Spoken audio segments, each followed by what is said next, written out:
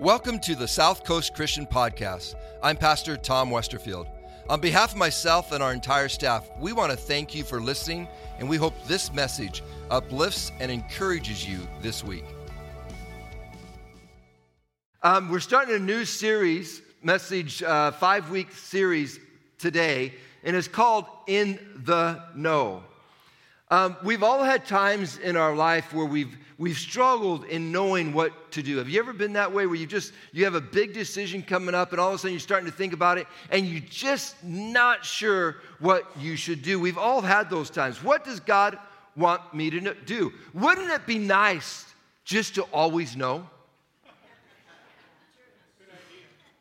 Wouldn't it be nice that you never have to guess, you never have to wonder, but God would just constantly, He would put you in the know. Oh, that's the title of our series, In the Know. He would put you in the know. Well, what would happen if I told you that a lot of the in the know is already found in God's Word? All we have to do is open it up and start reading God's Word. And guess what? We would start discovering how to make better decisions, how to make right decisions in our life. Maybe you're sitting here today and you have a situation and you're wondering, what should I do? Maybe you're making a tough parenting decision. What should I say? What should I do? We have a friend that was talking to us this week, my wife and I, tough parenting decision. He's like, man, Pastor Tom, what should I do? What should I say to my child? Wouldn't it be nice just to know? Maybe you're in a career change wondering, what does God want me to do next? Maybe you're at the single stage of life and you're wondering if you should date, or if you should date, you're wondering who you should date. That's the question. Wouldn't it be nice to have that in the know? Like, this is the one right here that you should date. Maybe retirement is looming and it's just around the corner and you want to know, man, what's next? What should I do? Whatever stage of life you're in, decisions are going to have to be made. And decisions are difficult at times. What does God want me to do? Sometimes when we are overwhelmed with the decisions of life, we just need to go back to the basics and do what we know. The know part of life is discovered in knowing Jesus. There is a letter in the New Testament, and it's written by the Apostle John. And I'm not talking about the Gospel of John, but I'm talking about the epistles of John, 1st, 2nd, and 3rd John. An epistle is a fancy word for a letter. It's a letter of instruction. It's a letter of encouragement. In this letter of 1st John, the word know is used over 30 times. And basically, what John is writing in his first letter, it's 5 chapters. What he's writing for instruction is he's wanting us to be in the know of who Jesus is and how Jesus can change your life. John was a disciple of Christ, and he knew Jesus. Jesus was John's friend. He walked with Jesus. He spoke with Jesus. He ate with Jesus. John loved Jesus. John was in the know because he had a relationship with Jesus. Listen to how John introduces Jesus in his first letter. We're going to be in the book of 1 John, so it's more towards the end of the New Testament. And if you have your Bibles here today, I encourage you to open them up because you'll be able to reference back and forth as I'm reading about our message today. 1 John chapter 1, verse 1. We proclaim to you the one who existed from the beginning. John is talking about Jesus, whom we have heard and seen. We saw him with our own eyes and touched him with our own hands.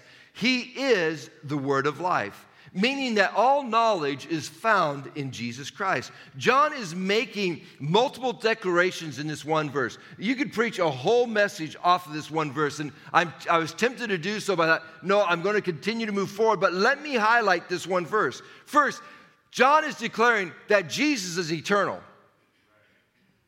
He is everlasting.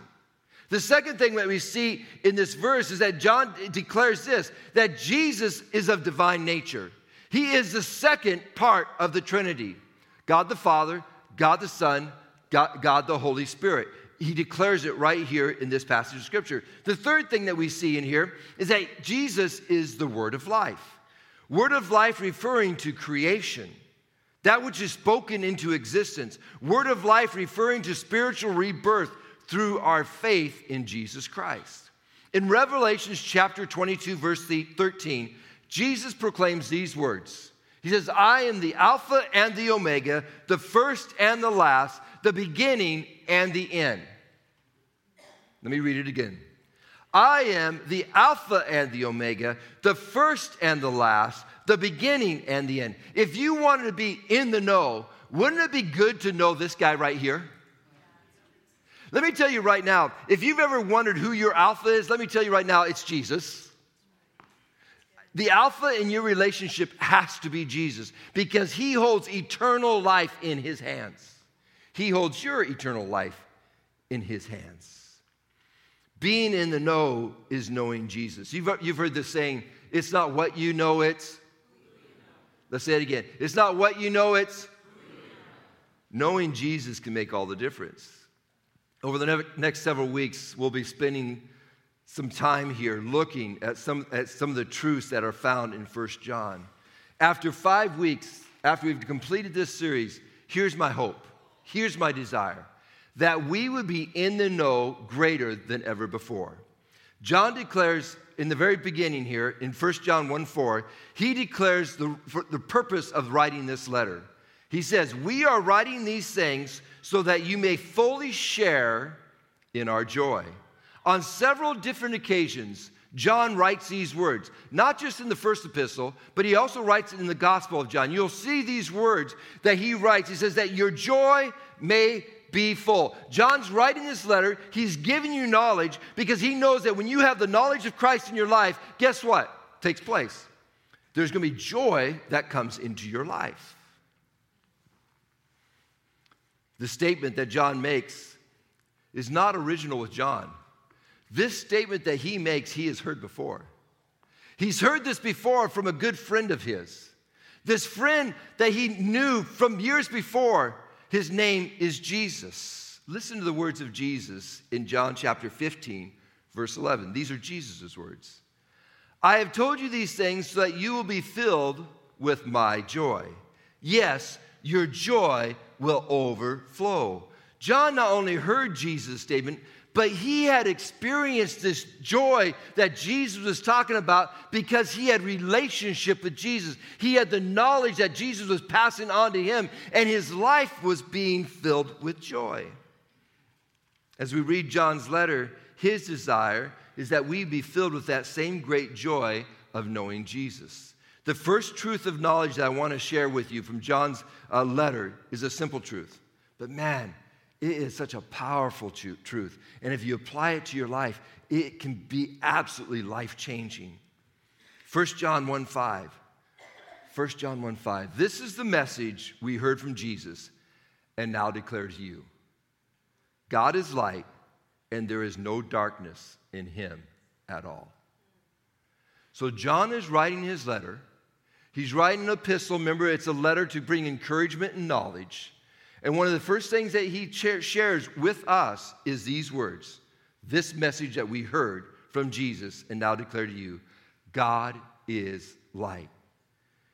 The first point I want to share with you today is light represents God's righteousness. Light in the Bible represents the righteousness of God and his goodness, and darkness represents evil and sin. John declares that God is light and there is zero. Say zero. Zero.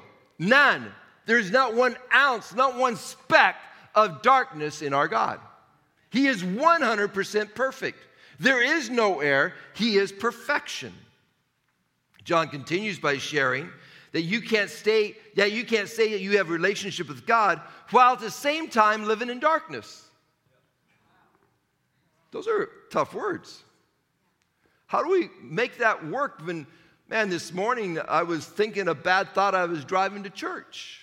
Do I not have a relationship with God? Stay in. Let's be in the know. Hang on here. But we do know this, that John is writing and he's saying these two things don't mix. Light and darkness don't mix together. Why don't they mix? Because light and darkness, they oppose each other. God and Satan, they oppose one another. They just don't get along. Now, the Bible is not a politically correct book. So if you're wanting to find something that's politically correct, don't read the Bible, okay? It's just not politically correct. It's not a Bible that teaches that we should tolerate sin. I've read through it. I can't find it. I can't find any words in the Bible that teaches that we should tolerate sin. Now, let me declare something to you. The Bible declares forgiveness of sin. Throughout its words, it talks about the forgiveness of sin, but forgiveness and tolerance are not the same. It's really important that we understand this one truth. This is being in the know, understanding that God has provided a way for forgiveness in your life. But man, there is nothing in God that ever wants to tolerate sin. Not one point. See, tolerance is deviating from a set standard. God's set standard is 100% righteous. God's standard does not include sin. So the idea that God tolerates sin, no. That the Bible is tolerant of sin, no. That Christians should be tolerant of sin, no. It's just not there. The idea is not found in Scripture. This does not mean that God is not patient. I see, I'm just unfolding some things that we need to grab hold of because these are truths that we need to be in the know. Man, God is patient. He is full of patience. Throughout Scripture, we see God's patience, but again, not tolerance. Patience is waiting for change to happen. God is patient, and He's waiting for repentance. And repentance is the door which leads us to forgiveness. Remember, repentance is choosing to make a change and choosing to say no to sin, and all of a sudden you're choosing to walk in the light with Jesus Christ. And repentance leads us to forgiveness, while tolerance is a deviation from God's standard. See, tolerance is not forgiveness. It actually lowers God's standard, and we cannot lower God's standard. Thank you for the amen. I'm hearing one. So, yes, James. Keep saying it louder, James. Let's read 1 John chapter 1, verses 6 and 7. John writes, "So we are lying if we say we have fellowship with God but go on living in spiritual darkness. We are not practicing the truth. But if we are living in the light as God is in the light, then we have fellowship with each other. And the blood of Jesus, His Son, cleanses us from all sin." John is just laying down truth here like crazy. He is giving you in the know type of stuff that you just need to be going like, oh my gosh. Man, I'm imagining the first Christians out there when they first got the letter of John and they started reading this, man, they started getting excited. When they're reading the truth, what John is writing, he's not pulling back any punches. He's just, man, he's in a fight and he's hitting the devil with everything that he has. He says, no, devil, you're not going to disguise sin and make people think that sin is okay. No, I'm hitting back. I'm going to share the truth because I know that if the sin is understood that it's not good, because God is 100% good, and we as Christians, as believers, as followers of Christ would set our standard higher, not lower, then guess what? When we start stepping into the holiness of God in a greater way through the blood of Jesus Christ, He's going to open greater doors than we could ever imagine or could ever think. I believe sin holds us back from so many things. Now, I'm going to talk about grace, so just hang on. If you're, Pastor Tom, where's grace? I'm coming there, okay? Just hang on. But I believe in our lives, there are times that the blessings of God don't flow because we tolerate sin, and we should not tolerate sin.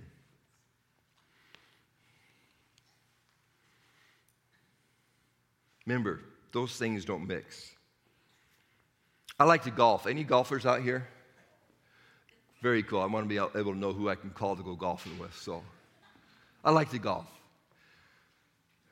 And I've golfed probably twice a month, and I haven't been out golfing for like 4 weeks now, so someone needs to invite me to go golfing. But anyhow, it's so bad that sometimes your pastor wants to go golfing, and he just goes out on his own, and he just gets paired up with a stranger. There's someone out there, which is good because it's good that we have relationships. And it's interesting. I'll get paired up with someone, and we start golfing. This one time I get paired up with a guy, and we're hitting golf balls around, and he's not doing very good. He's hitting some bad shots. And man, every bad shot, he says the F word.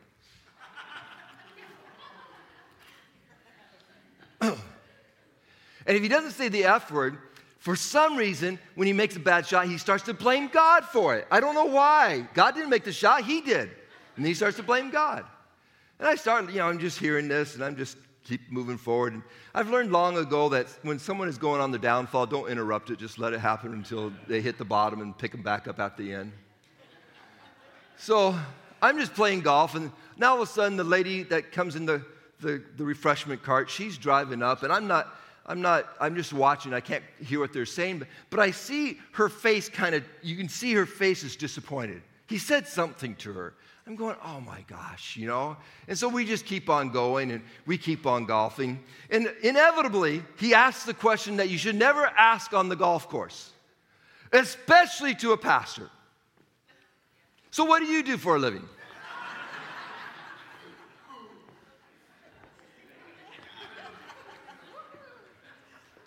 I'm a pastor.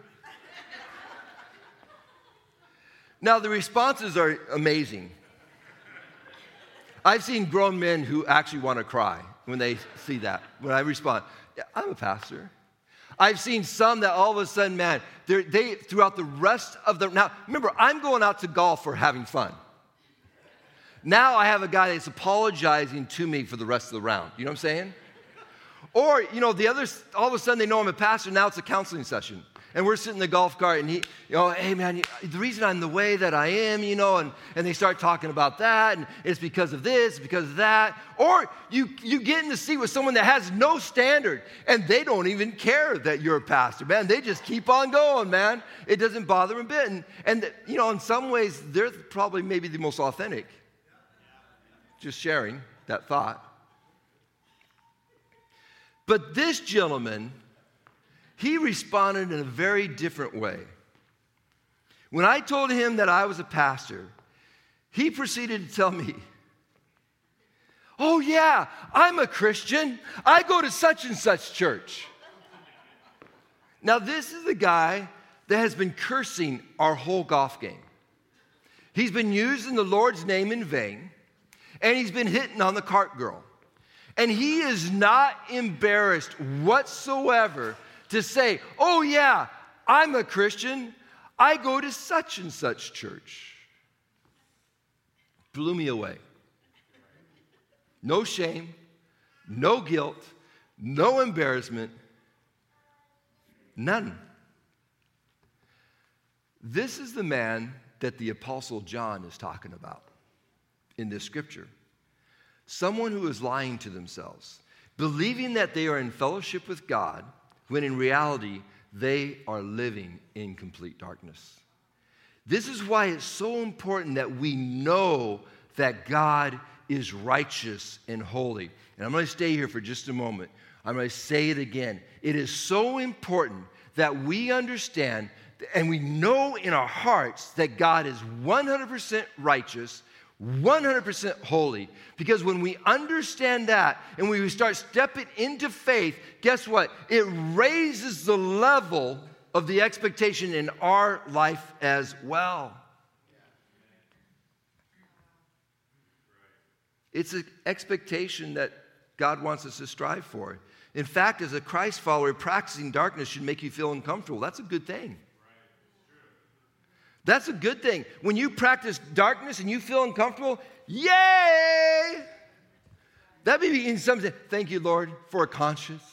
Thank you, Lord, for your spirit. You see, what happens is when you do something wrong, and I struggle because people do something wrong, and all of a sudden I don't see them for 2 or 3 weeks, and I think they're sick. I call them, and I'll know their life is falling apart, and they feel guilty, and they don't want to come to church. They don't want to be a part of church. Why is that?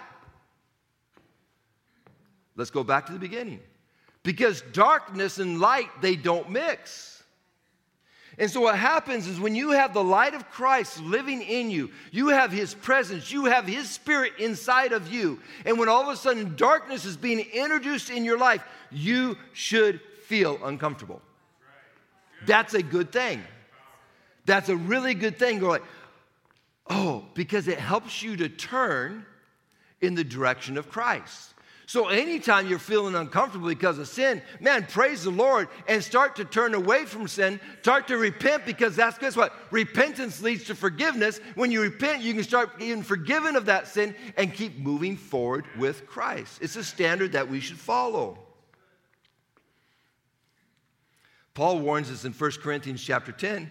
He says, be careful not to fall into darkness. In Hebrews, the author encourages us. He says, strip off every weight that slows us down, especially the sin that so easily entraps us. Trying to mix the lightness and darkness is like going to a really, really, really bad family reunion. You know what I'm talking about? When you go to that family reunion and it's just uncomfortable. Maybe the last one that you had 5 years before, it just didn't go well, and someone said this, and you said, I don't know, whatever you said. Maybe you have different beliefs politically or different beliefs spiritually, or whatever it might be, and all of a sudden it just felt uncomfortable. That's what it feels like when we try to mix darkness and light together. Now, here's the great thing, and this is something that you need to remember. This is in the know knowledge right here. Light always overpowers darkness. Always. The more light that you introduce into your life, the less darkness there will be. Because darkness cannot stay around light. So the key into living a Christian life, and this is what the Apostle John is trying to tell us, is, man, snuggle up to Jesus, man. Get in the know. Understand who Jesus is in your life. Because the more you get close to Jesus, guess what? The less darkness that you will deal with in your life. It will just naturally start to fall off your life. It has no choice. Man, the devil will bend his knee every time in front of Christ. That's why the words of Jesus are so powerful in our life. When you're going through a difficult thing, man, you just declare Jesus over your life. Jesus. Sometimes you just need to be at home and when you're having a struggle, Jesus. I know it sounds old school. I know it sounds funny, but some things in old school just work. Jesus. And you watch what happens in your life. Listen to what John writes in verses 8 and 9 of 1 John chapter 1. If we claim we have no sin, we are only fooling ourselves and not living in the truth. But if we confess our sins to him, he is faithful. Catch this part. This is an important part. He is faithful and just to forgive us our sins and cleanse us from all unrighteousness. John is not trying to set us up for failure by setting a standard so high that we cannot meet. He wants you to know right now that you can't meet the standard. He wants you to understand that you've already failed. There is no way that you can meet the standard. Your only hope is in Jesus Christ. He is the one that will help you succeed. We live in a fallen world, and our human nature is prone to sin. John recognizes all of that. He wants you to recognize the same. John wants you to know that your hope is in Christ's righteousness. As you embrace the righteousness of Christ by faith, then you will not. Now, this is so important to catch, so I'm going to read it again, starting over. Everybody have their listening ears on? Okay. As you embrace the righteousness of Christ by faith, you have to believe in Jesus Christ, that he is your Lord and Savior. Then you will not be judged according to your righteousness, which is just but filthy rags, sin, but you will be judged according to who? Christ's righteousness. Catch this. Your faith in Christ's righteousness will naturally raise your standard to be more like him. The more that you walk in the light, the more that darkness will flee. In fact, one of the measurements of knowing God is through your obedience of walking in the light. John writes these words in 1 John chapter 2, verse 3. And we can be sure that we know him if we obey his commandments. One of the ways that we know him is by just walking in the light, by obeying what God presents to us, which leads me to my final thought. Light not only represents righteousness, light represents God's love. Throughout the first chapter and into the first part of the second chapter, John describes light as God's righteousness. But beginning at chapter 2, verse 7, John transitions a light from a value to an action. He takes the light, which represents righteousness. He's talked about that through the first chapter and the first part of the second chapter.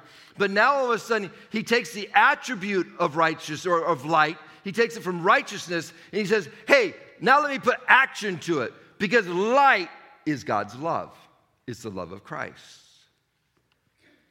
He now begins to describe the light as the love of God, and listen to his words in verses 7 through 9 of 1 John chapter 2. He says, "Dear friends, I'm not writing a new commandment for you. Rather, it is an old one that you have heard from the very beginning. This old commandment, to love one another, is the same message you heard before. Yet it is also new. Jesus lived the truth of this commandment, and you are also living it. For darkness is disappearing, and the true light is already shining. If anyone claims I am living in the light but hates a fellow believer," catch this, "if anyone claims that I'm living in the light but he hates a fellow believer, that person is still living in darkness." Now understand, because if you read that, you might think that, man, all I'm supposed to do is love believers. That's not what John is saying in this passage of Scripture. We are called to love everyone. But John is making a specific point in this verse. How can you say that you're living in the light but hate another person who is also living in the light? That doesn't mix. It makes no sense. Let me put it another way. How can two people say they love Jesus and hate one another when Jesus says the commandment that you need to love your brother? You can't do it. It's impossible. So what he says is, if you hate a brother, if you hate someone that's living as another Christian, guess what? Then you're not living in the light, you're living in darkness. Because I have called you to love one another, and especially someone who loves me. How can you not love one another? Now, this doesn't mean you don't have disagreements. This doesn't mean that you don't have conflict at times. But it does mean that you love that person. Thank you for the one amen. It's really good. Jesus gives us that commandment in John 14:15. If you love me, obey my commandments. John states it very clear. If you claim you're living the light but hate your fellow believer, then you're still in darkness, meaning you're deceived, because light equals love, darkness equals hate. Light equals love, darkness equals hate. We have to learn to let go of the darkness so that we can embrace the light of God's love. You can't hold on to hate in your heart and then claim that you have the light of Christ in you. Let it go. So, Pastor Tom, you say all this, but then how do I do that? How do I forgive? How do I let loose of unforgiveness? How do I let loose of hurt? How do I let loose of stuff that's been in my life that my parents told me that hurt me so deeply, or my brother told me, or my friend told me, or my spouse told me, or a coworker? How do I let loose of that stuff in my life? You know, and it was interesting. I was thinking about this, and it's interesting this is the third week that I'm still working on the word that Doris Turnbull gave me 3 weeks ago. Let go. Let go. Just let go. Pastor Tom, that's so easy. Yes. It really is. Let go of it and let God. Let go, let God. Let go, let God. Say it. Let go, let God. Let go. I think there's something powerful when you say it verbally out in your... If you're struggling, let go, let God. Let go of hate, let go of sin, and embrace God's love and his righteousness.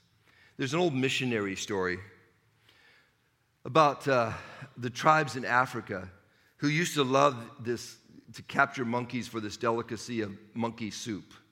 And there's nothing ever going to make me eat monkey soup, okay? Just so you know right now, it's just not going to be one of my delicacies in my life. But one of the hard things about making monkey soup is catching the monkey, because monkeys are really quick, really fast. And but the trap that they would set to catch a monkey was basically a jar that narrowed at the end. The neck of the jar would narrow really tight. And what they'd do is they'd put some fruit into that jar, and then they would tie that jar onto a tree. And so the monkey would come by, he'd smell the fruit, and he'd put his hand inside the jar. He would grab a hold of the fruit. And then he'd start to pull his hand out, and he can't pull his hand out. Why? Because the neck of the jar was just narrow enough that when he clenched his fist, he couldn't get his hand back out. What's amazing of that story is this. he would panic and the monkey will start screaming, start yelling, and then the guys would just come up and they would have the monkey. Now, monkeys are supposed to be really smart, but this monkey is really dumb. Because all he had to do was open his hand. All he had to do was let go of the fruit, and he could remove his hand out of the jar. But he wouldn't do it. He just would hang on to the banana, to the fruit inside of the jar, and he is trapped. And guess what? When we hang on to sin, when we hang on to forgiveness, when we hang on to hurt, what we're doing is we have our hand in a trap that the enemy has set up on us, and we can't get out of the trap. We are stuck. And all we have to do is what God has told us is to let go. And let God. That's all we have to do. Sounds a lot easier now, doesn't it? Sometimes we just need a basic illustration to all of a sudden bring it to life. Sometimes years ago I learned one thing. There's some things I can't control. So why spend time thinking about things that I can't control? Why don't I spend my energy, and I still think about things I can't control. Anytime you watch the news, most of the time it's things that you can't control. So stop watching the news, okay? I still watch the news. I don't even do what I see. That's where it's at. But what happens if we could learn from that simple illustration to let go of sin, to let go of unforgiveness, to let go of jealousy, to let go of hurt, so that we can embrace the things that God desires for our lives. God wants you to let go of darkness. He wants you to live in the light. That's the whole message that John gives us. That's the in-the-know type of message that we need to step into.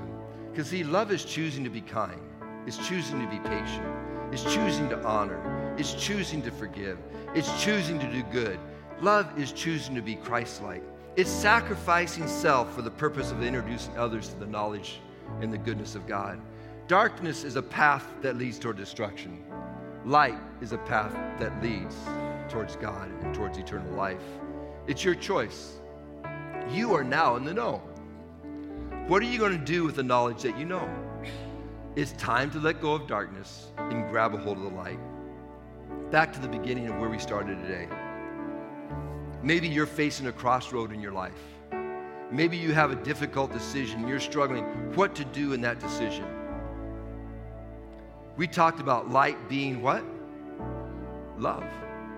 Come on, Ali. Good job. Your voice is going to be more heard more and more often. Keep doing it. By the way, that was just a little bit prophetic, that your voice is supposed to be heard more often.